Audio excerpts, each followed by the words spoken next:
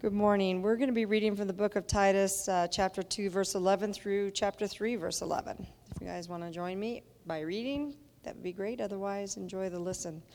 For the grace of God has appeared, bringing salvation for all people, training us to renounce ungodliness and worldly passions, and to live self-controlled, upright, and godly lives in the present age, waiting for our blessed hope, the appearing of the glory of our great God and Savior, Jesus Christ, who gave himself for us to redeem us from all lawlessness and to purify for himself a people for his own possession who are zealous for good works. Declare these things, exhort and rebuke with all authority, and let no one disregard you. Remind them to be submissive to rulers and authorities, to be obedient, to be ready for every good work, to speak evil of no one, to avoid quarreling, to be gentle, and to show perfect courtesy toward all people. For we ourselves were once foolish, disobedient, led astray, slaves to various passions and pleasures, passing our days in malice and envy, hated by others and hating one another. But when the goodness and loving kindness of God our Savior appeared, he saved us, not because of works done by us in righteousness, but according to his own mercy, by the washing of regeneration and renewal of the Holy Spirit, whom he poured out on us richly through Jesus Christ our Savior, so that being justified by his grace, we might become heirs according to the hope of eternal life. The saying is trustworthy, and I want you to insist on these things, so that those who have believed in God may be careful to devote themselves to good works. These things are excellent and profitable for people. But avoid foolish controversies, genealogies, dissensions, and quarrels about the law, for they are unprofitable and worthless. As for a person who stirs up division, after warning him once and then twice, have nothing more to do with him, knowing that such a person is warped and sinful. He is self-condemned. The word of the Lord. Father God, I just want to thank you for this opportunity to be here together. I just ask that you bless our hearts right now with this teaching, that we can absorb and let it impact our lives so that we can go out and be your light and be your word in action and your love in action, Lord. And I just ask that you bless the teaching. In Jesus' name I pray, amen. Thanks, Kim.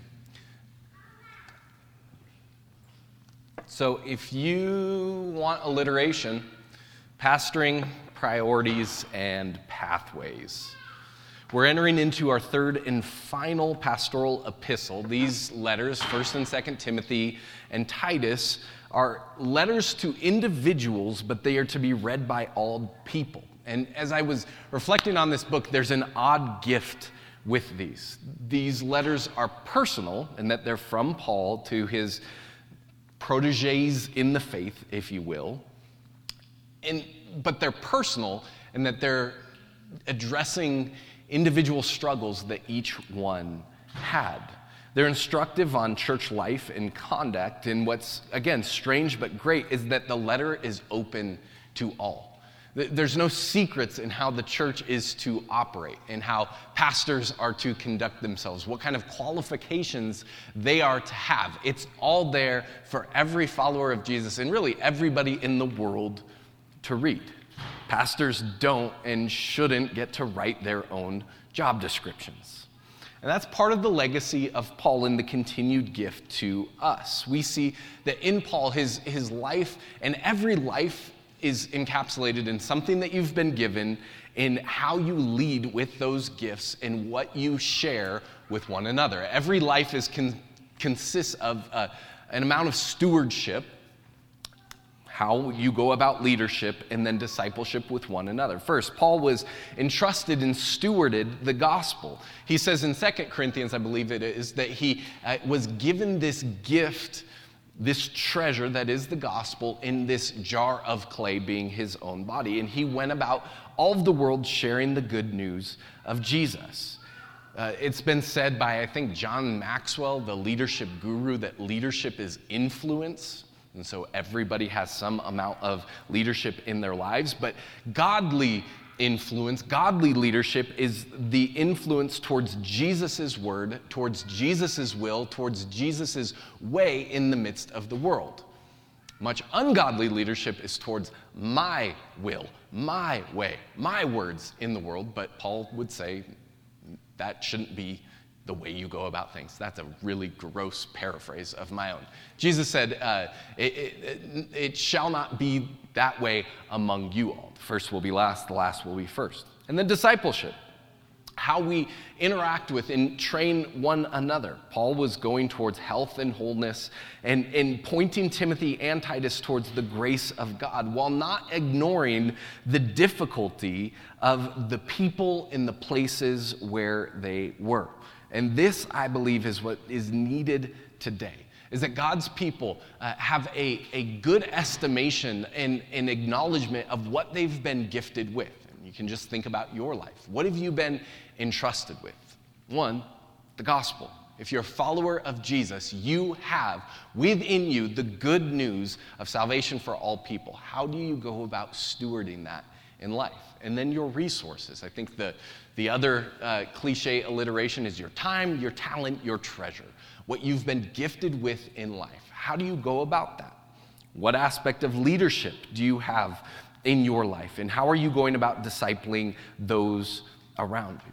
My hope in covering Titus is that we would attend to and look at this text, and much of it, I'm biting off more than I can chew and attempting to cover this book in the next 34 minutes, and connect then what Paul is instructing Timothy to our current moment and context. So again, pastoring priorities and pathways. First, pastoring. Paul and Titus were co-workers and companions. He is not mentioned in the book of Acts. You can read all 28 chapters of it. You will not find Titus's name, but you will see him mentioned in 2 Corinthians and Galatians and 2 Timothy.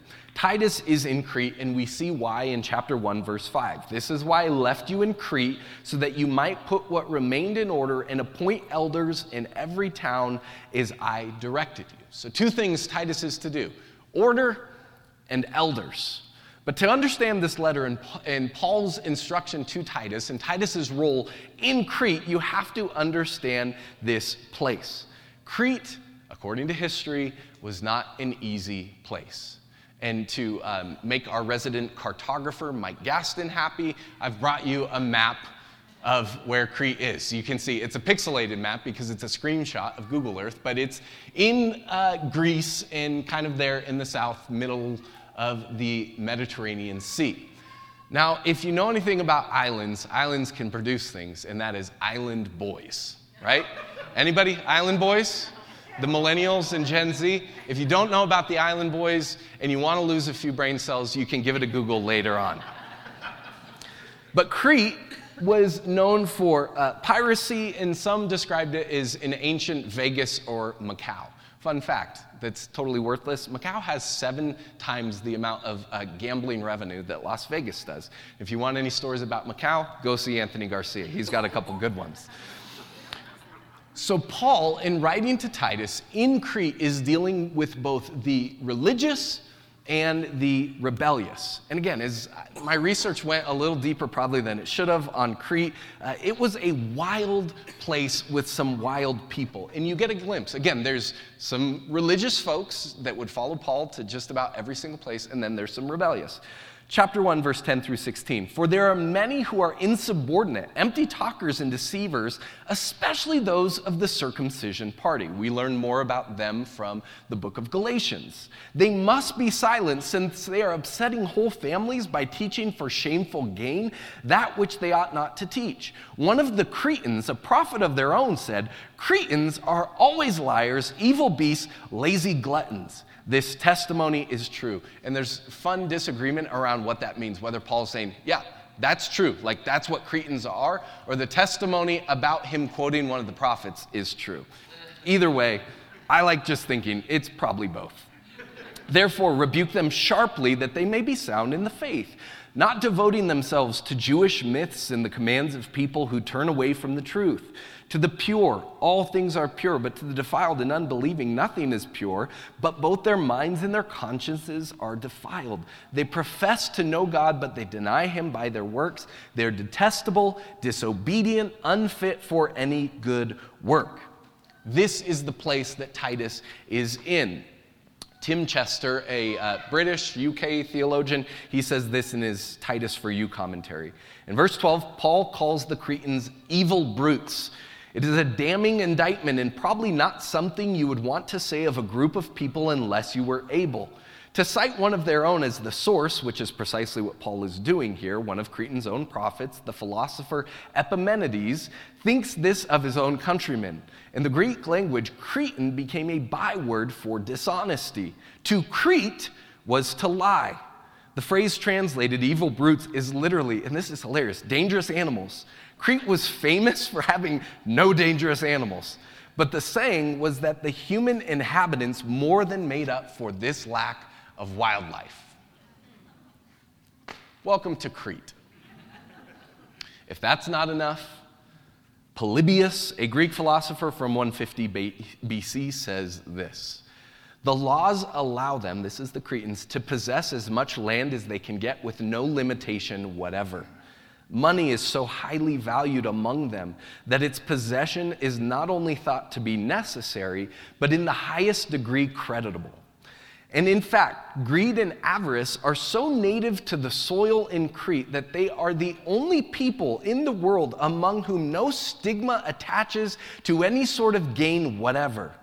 Again, all their offices are annual and on a democratical footing. The Cretans, by ingrained avarice, are engaged in countless public and private seditions, murders, and civil wars, yet they regard these facts as not affecting their contention, but are bold enough to speak of the two constitutions as alike. Translation, it's a hot mess there. And it would seem as though there are some similarities to the world we live in and inhabit today. Again, not all the same, but similarities. You still have a religious movement that says, follow the rules, our rules. Not the way of Jesus, not the truth of Scripture, but what we say and how we say it. You have the religious contingent, the circumcision party that is putting on people heavier yokes than they were meant to bear.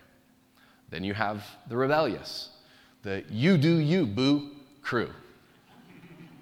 I saw a post earlier this week online that says, if it makes you happy, it doesn't have to make sense to others. And I went, really? Like, that sounds kind of sort of nice, but where's the line drawn on that continuum?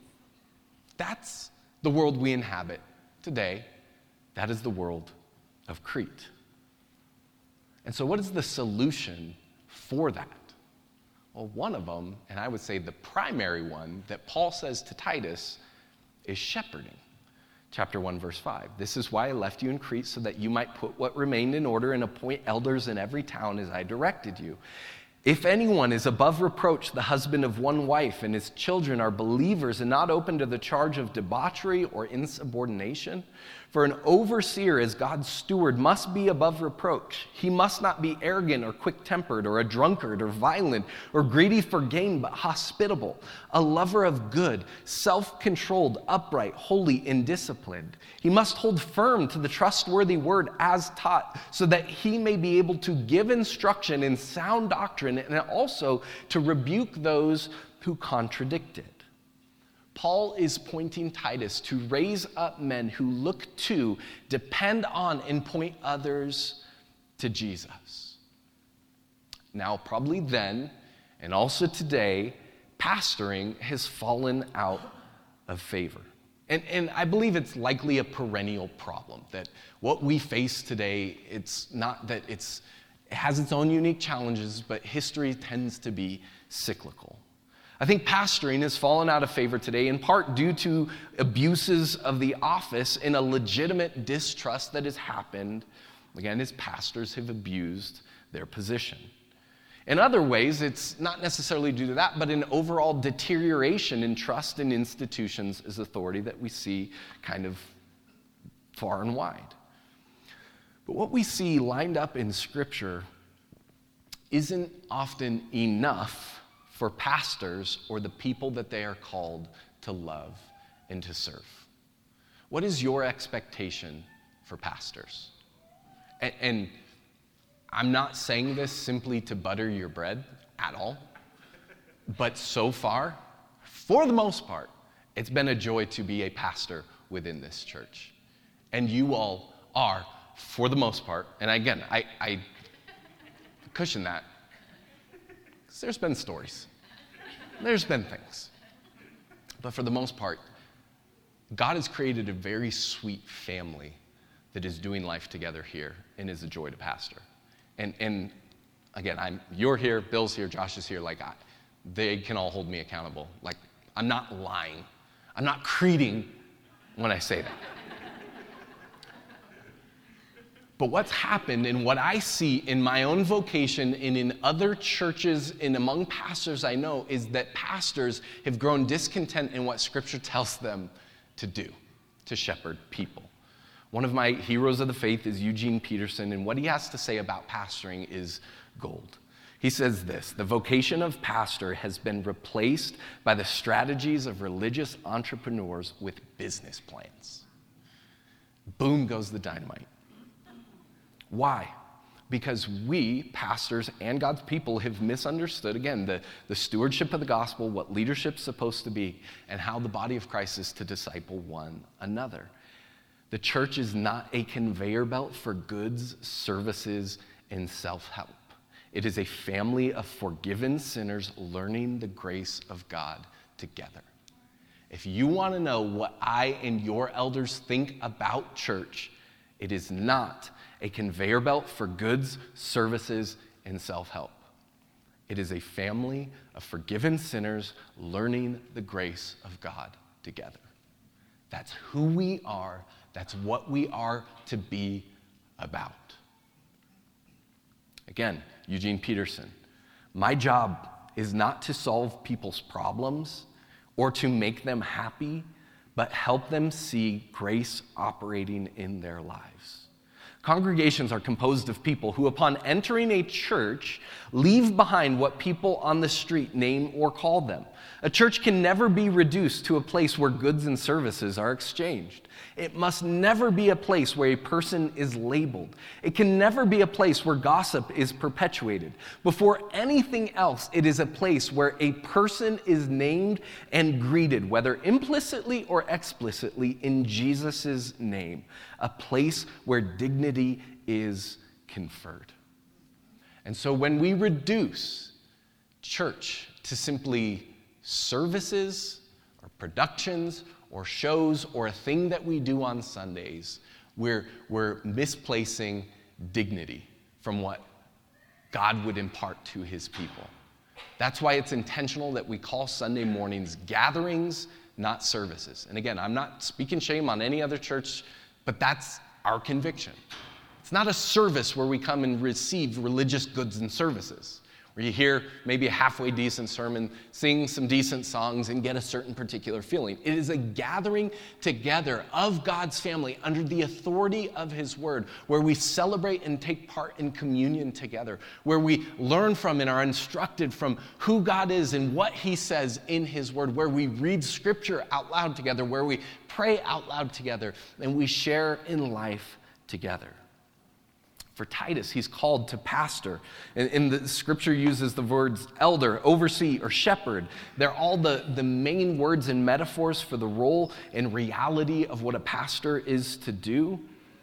And then the question can become, okay, if you're a pastor, you're an elder, an overseer, what does that look like? Well, we get a bit of a glimpse of the characteristics and the type of quality of person that it takes in verse 5 through 9, and then we see what he's to do in chapter 2, verse 1. But as for you, teach what accords with sound doctrine. Again, Titus isn't to just, kind of create a curriculum of how to create a better you. He's to teach doctrine, truth, that lines up with who God is and how he calls his people to live.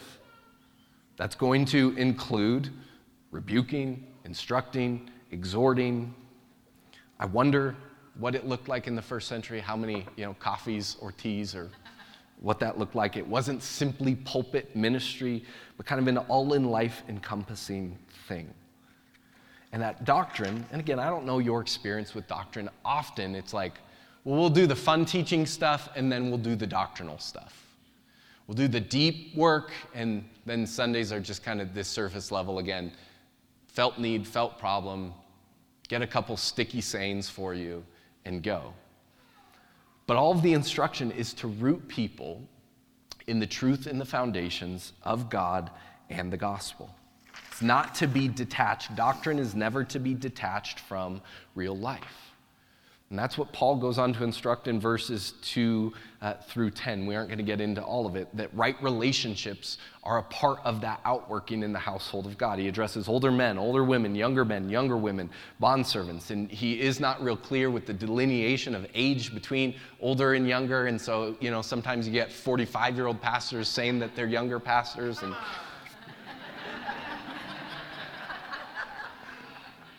Scripture isn't explicit on that, so we'll give him a pass at one time.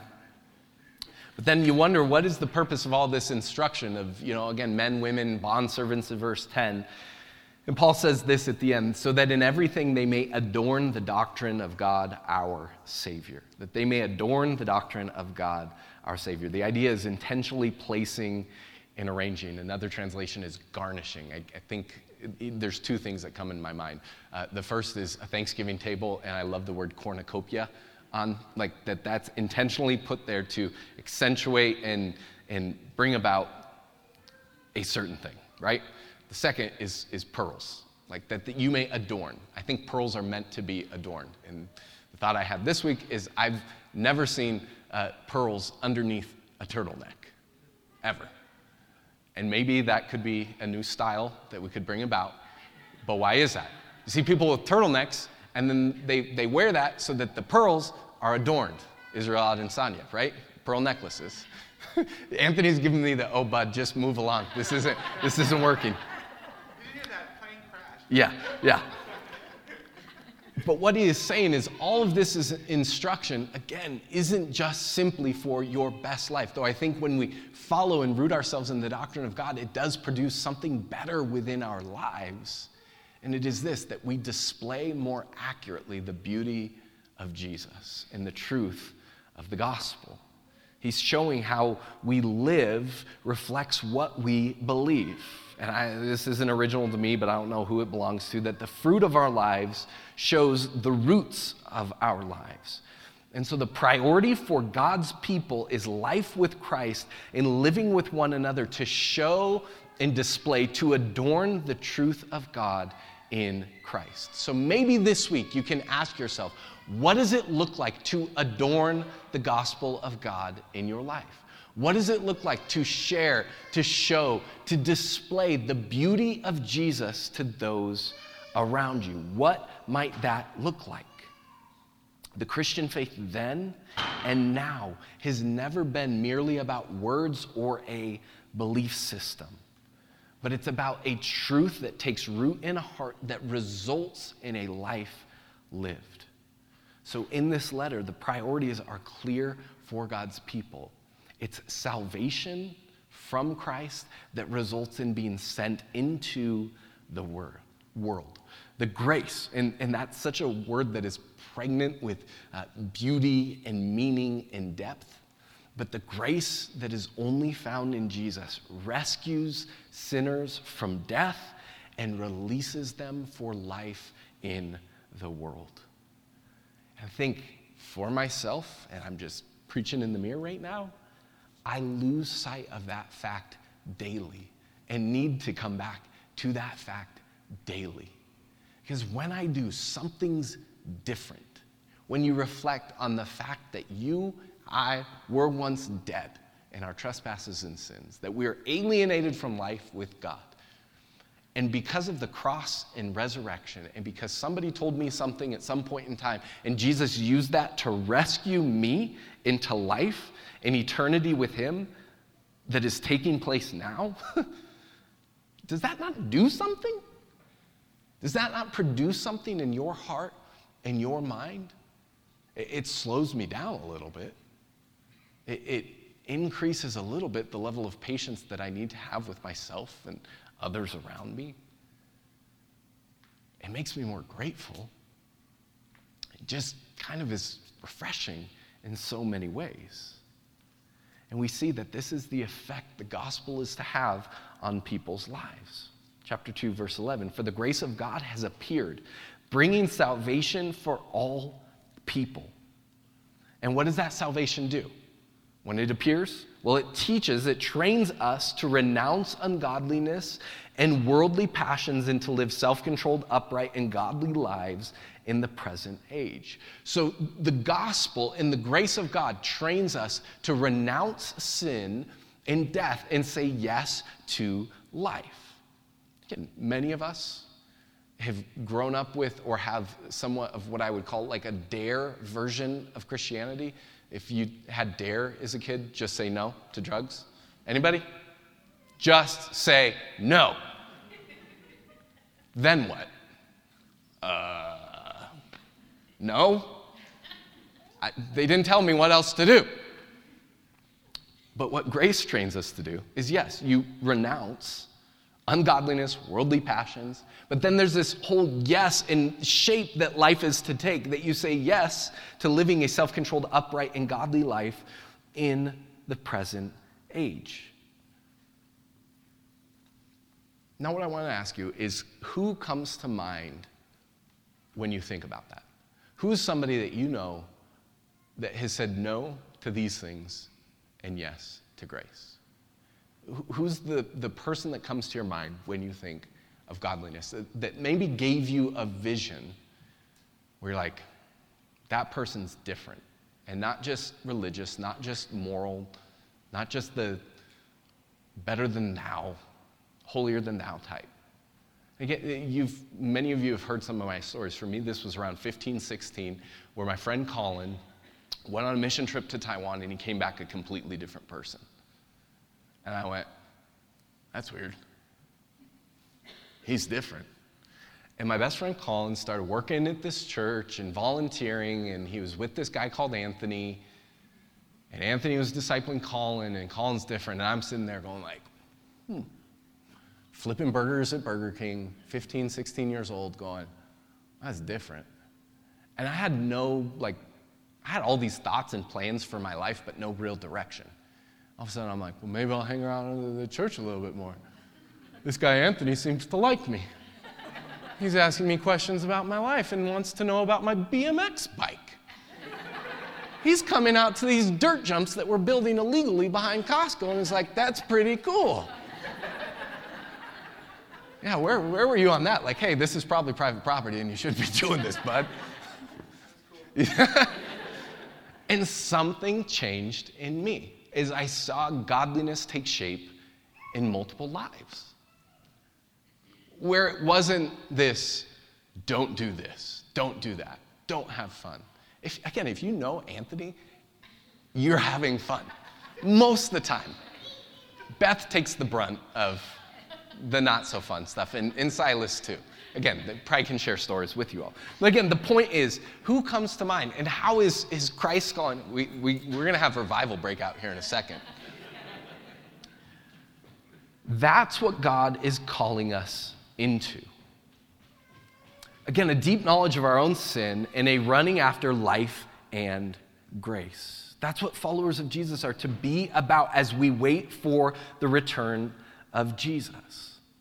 And so it's this amazing orientation that followers of Jesus have, that we remember the grace of God that has appeared. We are awaiting his return, and that situates us here and now. You see that in verse 13 and 14. Waiting for the blessed hope, the appearing of the glory of our great God and Savior, Jesus Christ, who gave himself for us to redeem us from all lawlessness and to purify for himself a people for his own possession who are zealous for good works. And Titus's role in all this, verse 15, declare these things, exhort and rebuke with all authority, let no one disregard you. And so you see the center in the synergy of the lives of followers of Jesus, of God's people. It's Christ. The center is Christ and life with one another. And so he says, Titus, declare this, exhort this. These are the priorities for God's people. But then he gives some pathways of what that can look like in public life. Chapter 3, verse 1, remind them to be submissive to rulers and authorities, to be obedient and to be ready for every good work. I don't know if you've seen this as you've watched television or YouTube. There's an election coming up. Seen some ads. I actually subscribe to YouTube Premium, so I don't have to see them because it's obnoxious. It's election week, and I don't want to waste too much time, but I'm going to share a simple thought with you all on election week. Here in Titus, you can see in 1 Timothy, Romans, even what Jesus says. Here's the pathway for public life. It's praying. And Paul says to Timothy, for kings, those in high positions. You see in Romans 13 kind of the idea of how we're to relate to government being trusting God first and foremost, and his providence, that the people are in the position that they're in. We're placed there by his providence, ultimately. They don't wield the sword in vain, all of that. Jesus rendered to Caesar what is Caesar's, to God what is God's. Caesar is tax, God is all of your life. And I was reminded that politics has its place in the Christian life. It is addressed in the New Testament. But it isn't the number one priority. In fact, all of this instruction, it gets a verse in these 3 chapters.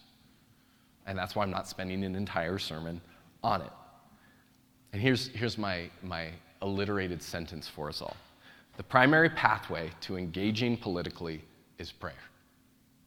That's it. Your primary pathway to engaging politically is prayer. And how many of us can confess and repent of the fact that we don't do that? We post online, or we complain, or we bicker, or we argue, or we judge people who have politics different than our own. The primary pathway for engaging politically is prayer. And then after that, it is a practice of love. Look at verse 2. It comes right after verse 1. These things are attached. Speak evil of no one. And God's people repented. Avoid quarreling, and we can repent. To be gentle, and we can repent. To show perfect courtesy towards all people. But what about the political opponent that I don't like? It's not there. All people. So again, we can repent and follow Jesus into this better pathway of life. It starts with prayer and then flows into a practice of love. This is the pathway to practicing Christian life in the public square. In case you go, that's so hard, where does Paul go? It's beautiful. Verse 3. For we ourselves were once foolish, disobedient, led astray, slaves to various passions and pleasures, passing our days in malice and envy, hated by God and hating one another. I love that Paul lumps himself into this collection of horrible sins. He was a Pharisee. He was a religious man. He followed all the rules, but he realizes that life apart from Christ then was to be detached from life with God. That he too, even though he followed all the rules and did all the good things, he himself was once, we ourselves were once foolish, disobeyed, led astray to various passions and pleasures. He's saying he's no different than the island boys of Crete at all. He's right there with them. He's looking in the mirror before he's railing against those apart from Jesus. And then this, but when the goodness and loving kindness of God our Savior appeared, he saved us, not because of works done by us in righteousness, but according to his own mercy by the washing and regeneration and renewal of the Holy Spirit, whom he poured out on us richly through Jesus Christ our Savior, so that being justified by his grace, we might become heirs according to the hope of eternal life. That's the good news in a nutshell.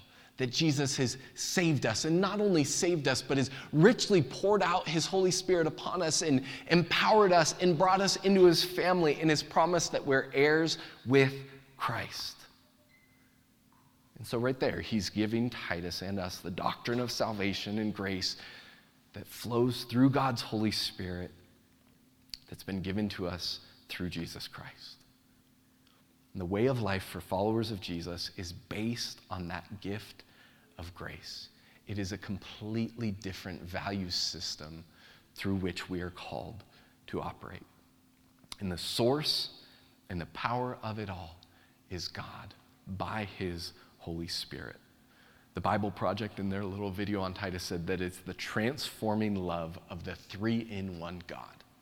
You see God the Father at work, you see God the Son at work, and you see God the Holy Spirit empowering and enabling his people for life. This best of all news is to be central, and it is to shape every pathway of our lives. Paul goes back to it again and again in Titus, that this doctrine leads to a devotion for good works. As Kim read earlier, he says, this saying is trustworthy, and I want you to insist on these things. Again, the grace of God working through the Spirit of God in the people of God. Why? So that those who have believed in God may be careful to devote themselves to good works. These things are excellent and profitable for all people. But avoid foolish controversy, genealogies, dissensions, quarrels about the law, for they are unprofitable and worthless.